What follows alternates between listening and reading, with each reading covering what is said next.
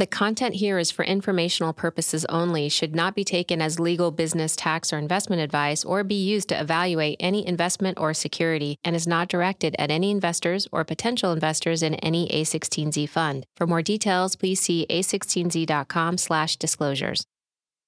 So let's dive right into GameStop, because GameStop was a little while ago. So I'm going to just do a quick, there's a little blurb here on Wikipedia. And I just start by saying I don't represent, by no means do I represent what's on Wikipedia as the truth, but rather just sort of as an expression of kind of the gestalt of the commentary, especially around that time, and just to kind of refresh people who have kind of fuzzed out on the details. So January 25th, it was announced that Griffin Citadel would invest $2 billion into Melvin Capital, which was the hedge fund that had suffered losses more than 30% on its short positions, particularly on GameStop. On January 28th, Robinhood, an electronic trading platform favored by many traders involved in buying GameStop stocks and options, which, by the way, my firm's involved in, abruptly announced that it would halt all purchases of GameStop securities except to cover shorts, and would only allow those securities to be sold if already held but not sold short. So in other words, Robinhood cut off basically the ability for the retail traders who were torturing GameStop and Melvin Capital at the time from being able to trade. The price of GameStop stock declined steeply shortly thereafter, because Robinhood receives a substantial portion of its revenue through a payment for order flow relationship with Citadel Securities, LLC. Many commentators criticize the potential for a conflict of interest where the same entity plays the role of market maker and also participates in the market that it makes. And of course, in this case, also was a major investor in the hedge fund on the other side of the GameStop situation. So, just more generally, I would love to hear, and I know everybody would, kind of from your perspective, like what happened? Like, what is the true story of what happened during that period? So in broad strokes, Melvin Capital was short a variety of stocks that became of interest to rather savvy and sophisticated retail investors who realized that the amount of stock short was just disproportionately large relative to average daily trading. And these retail investors, realizing that there were these unduly sized short positions in the marketplace, started to buy these stocks that caused the hedge funds that were short these stocks to start to incur losses. And, when firms are losing money, they almost reflexively start to cut their own risk. So in this case, they start to cover their shorts, and you end up in this reflexive pattern that as retail's buying the stock, pushing it higher, the hedge funds that are short are covering their shorts, pushing the same stock price higher. And this virtuous circle becomes incredibly painful for the hedge fund managers that are short the securities of interest. And we saw this playing out in the marketplace. And on the day that we invested in Melvin, we thought that this had run its course. In fact, it was very clear in the morning of the day that we made the investment that this short squeeze was apparently dying down.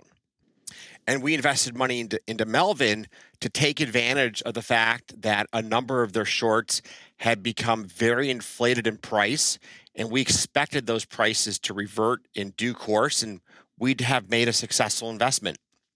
At that moment, the world changed. We had the social media landscape with some very important influencers really lit up on the story of GameStop as being a stock to get long and to ride to the moon. Melvin continued to cover their short very aggressively over probably the next 48 hours, give or take. I can't remember the exact timing of this. Now, ironically, I'm almost certain that Melvin had covered their entire short before the 28th. Mm-hmm. In fact, they put out a press release. The press release would give the exact timing of it. I don't recall that off the back of my hand, but I'm pretty certain that by the time that Robinhood stopped trading on the 28th, Melvin had already covered their short and moved on. And basically just taking the losses would be the way to think about that, right? Yeah, they'd taken their loss and they moved on. I mean, part of what good risk managers do is when they're wrong and they can't understand what's taking place in the marketplace, they take it on the chin, they take their loss, and they move on. Now, Robinhood had a distinctly different problem than Melvin had. They had a problem of too much success. Robinhood had opened accounts with millions of retail investors who, seeing this price dynamic playing out in GameStop, seeing some of the really important influencers in financial markets advocating the purchase of GameStop, we saw an absolute deluge of retail buyers of GameStop unlike anything I think the markets have ever seen before. The problem this created for Robinhood is this very concentrated position of buying required them to post good faith margin with the clearinghouse that everybody on Wall Street uses. And I believe that good faith collateral requirement was order of magnitude $3 billion of cash. And Robinhood simply didn't have $3 billion of shareholders' equity to draw on to post that margin.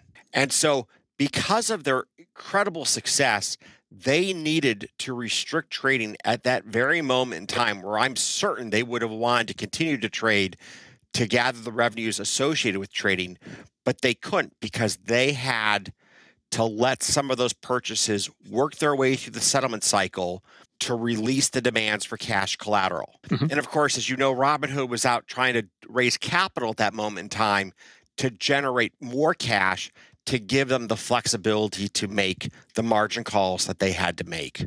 There's a couple of kind of claims that have, kind of went viral around that time that I think, probably are still, or, kind of still circulate around, so this idea that on the one hand, you've got this relationship with Melvin Capital, where you're now a big investor, on the other hand, you've got this relationship with Robinhood, where they get a lot of their revenue for payment for order flow through your market maker. And so there's this perception developed that you're kind of sitting in the middle of this web and kind of pulling strings. And then there's this kind of, shadowy consortium or whatever they call it in the background. And they're issuing this overnight demand for money. And that's, presumably like somehow rigged up by Wall Street. So like, what was your reaction to kind of finding yourself in the spotlight on that kind of thing? And how do you kind of process through trying to explain to people what the reality of the situation was? Well, I have to say that processing conspiracy theories is not one of our core competencies. So we were a bit slow out of the gate to dispute this ridiculous set of claims, just given like we don't find ourselves in the middle of conspiracy theories very often. So as a large market maker, in fact, the largest market maker in the market in late January, in GameStop, in AMC, in the other meme stocks, we were very interested in seeing the continuation of trading both buys and sells. One-way flow is a really difficult proposition for a market maker. So if people keep selling you stock, you keep accumulating inventory. What are you going to do? You make your money as a market maker from the bid-ask spread of buying and selling, getting into and out of a security over the course of a day. So we, as a market maker, were the largest market maker in this period in late January because of our operational capacity to take on the operational risk and capital demands that were inherent in this incredible increase in participation by retail investors. So in contrast to Robinhood, we had the financial strength to meet our collateral calls. We had the operational bandwidth to meet the demands of the marketplace on our business. And then with respect to Melvin, their short in GameStop was, to the best of my knowledge, like already gone or virtually gone. It wasn't even in our minds on the day of the 28th. And so the fact that people made that connection ex post was certainly not a connection that I'd made a priori. Right. So you weren't sitting there thinking we have to optimize the value of this investment we just made in Melvin Capital. No. And then two things that are just something I knew intellectually, but didn't realize kind of emotionally or viscerally until I saw it happen, which is you can't, if you are short a stock, if you're a fund and you're short a stock, you cannot, and Ken, correct me if this is wrong, you can't close out that short without delivering that stock. Which is to say, like, I can't, if I'm short and I offer you $100 to close out the position, $500 to close out the position, $1,000 to close out the position, $10,000 to close out the position, I can't close out the position without the actual share of stock because basically, there's in theory potentially a limited downside if the stock keeps rising. Is that technically true? For 99.99% of the situations, of which this was one of that 99.99, you had to buy the actual shares back if you were short and trying to cover your short. So for all intents and purposes, one should view if somebody's short a stock, they're going to have to one day buy those shares back in the marketplace as a regular way trade. By the way, just out of curiosity, what's the 0.01% exception? I sometimes professionals over the years, I've seen people willing to settle a short for cash in lieu. But that's almost always the context of things like tender offers for a company. Okay. Right. So if a company's being bought for for cash, let's call it, General Electric's going to buy a company, they're going to pay $24 a share. Once the tender closes, if you were short that stock, since the tender's closed, the company's been bought, you can, under those circumstances, settle your liability for cash. Yeah, but and what you're describing is a particular kind of bounded situation with presumably minimal risk. In contrast, the shares are gone, the company's been bought, and how do you wrap up that contractual situation amongst the parties? But if there's unlimited potential future downside, you can't get a counterparty who won't settle, who will settle you out for anything short of the actual stock. If one of the challenges you have as a short seller is your risk is unbounded. That's why when people are constructing portfolios of longs and shorts, their short positions tend to be much smaller than their long positions on a relative basis, because the risk on the short side's unbounded in comparison to the risk on the long side positions. And then that leads to the second thing, which the GameStop stock price. We're sitting here now, almost a year later, and it's still the market cap of the stock price is still $179 a share, which is is up 1,000% from a year ago, and the market cap of the company is almost $14 billion. And if you look at the chart, it's not quite it's not at the all-time high that it got during the truly crazy period, but it's not that far off. It kind of peaked out at over 300, and it's still at 179. It certainly hasn't fallen back to where it started. The suggestion I think that price might be telling us is there are still funds out there that are short that haven't been able to buy back, and the Reddit horde is still torturing them, or maybe the company's, by the way, much better, right? Is the other possibility. But are you surprised that stock has held up? Because I think a lot of the commentary at the time was obviously this thing is going back to near zero. Well, I think it's an incredibly complicated situation. First of all, the management team of the company did a great job of buying back its own stock, ballpark 2 years ago at much, much lower prices. The company bet on its own future and bought back a fair number of shares. I think it was in the single dollars per share back, roughly 2 years ago. And that's in rough strokes. I'm not a GameStop expert per se, but my memory serves me right. That's what they did about 2 years ago. And then there's been the rise of a significant new investor, the founder of Chewy, and he has an incredible reputation as being an entrepreneur and of really understanding how to connect with the consumer in a profound way in an e-commerce environment. And if somebody's going to figure out how to turn GameStop into a successful e-commerce based platform, he'd be behind the list of people to do it. And that's the question. Can they pivot from a huge footprint of stores around the world with a relatively high cost of distribution to an e-commerce-led company with a broader mandate that's able to engage the consumer in a profoundly different way? And the market price today reflects people's views on that very same question. Yeah. The current short position in the stock is actually quite trivial compared to what it was just a year and change ago. Virtually all the short players are long since gone from this name. They've given up trying to understand how to price GameStop with the founder of Chewy at the helm. Yeah. If you look at the 5-year chart, it looks, pardon the metaphor, it literally looks like a corpse that suddenly came back to life. It's just this flat sag for 4 years, and then there's this crazy spike, during the Reddit drama, and then there's this kind of choppy, but fundamentally, as you said, kind of this kind of new normal, at least for the last 9 months. Yeah. The question here is, I play my Xbox. Yep. I just got Call of Duty Vantage. I downloaded it. I didn't walk into a store. Well, I mean, that was the presumption, right? Prior to the Reddit guys figuring out the short situation, right? That was the presumption, right? That was the presumption. The presumption was the world was going to go to digital downloads so fast that GameStop would not be able to change its cost structure quickly enough to adapt to that brave new world, and they were going to meet the same fate as Blockbuster. And so that's the question: will the management team at GameStop find ways to connect the consumer that are different than what they were doing 3 or 4 years ago, that create value for consumers for which they get paid to do? Well, the reason I brought this up, the 5-year chart, is it goes to the point you made, which I just want to explore one more level, which is this is a situation, you can tell a very different story here. And the story basically is they had this, they were in trouble. then they had this exogenous event caused by, the mechanics of the stock market. And then to your point, they have seized, in the best case scenario, they've seized on the exogenous event to now construct a better future for themselves. Oh, no doubt. No doubt. And right. they raised a tremendous amount of capital to create a war chest that gives them the flexibility to pursue a variety of different business strategies. And so it's like speculation creating reality, like potentially in a really positive way. So the markets will judge that in retrospect. Right. Were the people that bought GameStop stock from the company over the course of the last year brilliant or not? And we'll find out based upon the success, the failures or success, the merits of where GameStop takes their business. Okay. By the way, that's what makes America's capital markets work.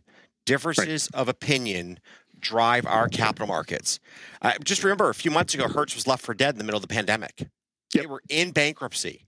And they went to raise money in the stock market, and the SEC said, you can't do it, an offering, you're bankrupt, right? And now Hertz is this incredible success story. So I think we have to all have some level of humility about our ability to forecast how any given company is going to progress, prosper, or fail. Well, I think that's one of the great things here is that it turns out retail is very smart. Sometimes call retail dumb money, but actually, again, smart on Tesla, smart paradoxically on something like Hertz, which was bankrupt, and potentially smart on many of these others. One of my favorite things is if you Google Apple IPO Massachusetts, there's an article in the Wall Street Journal about how the state of Massachusetts, to protect the general public, banned their participation in the Apple IPO, which is, of course, now the biggest company in the entire world. So it turns out sometimes retail investors are smart. And, I would argue that right now it's a better time to be a retail investor than ever before. I think it's always important to remember that a number of your retail investors they're intrinsically optimists. And when they see a great product run and a company run by an inspired CEO, they're willing to put their money on that.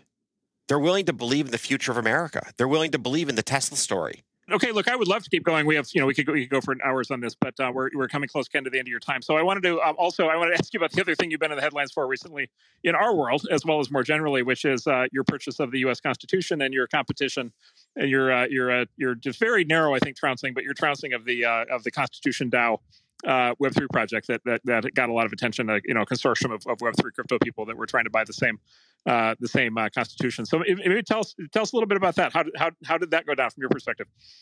I actually saw it several weeks before the auction, and it's one of those moments. I walked out of Sotheby's and told a friend, I'm like, I'm going to buy that. Because to own such an important part of the history of America, and really the profound wisdom of the words transcribed on that paper by the thought leaders of our nation, that was truly important to me.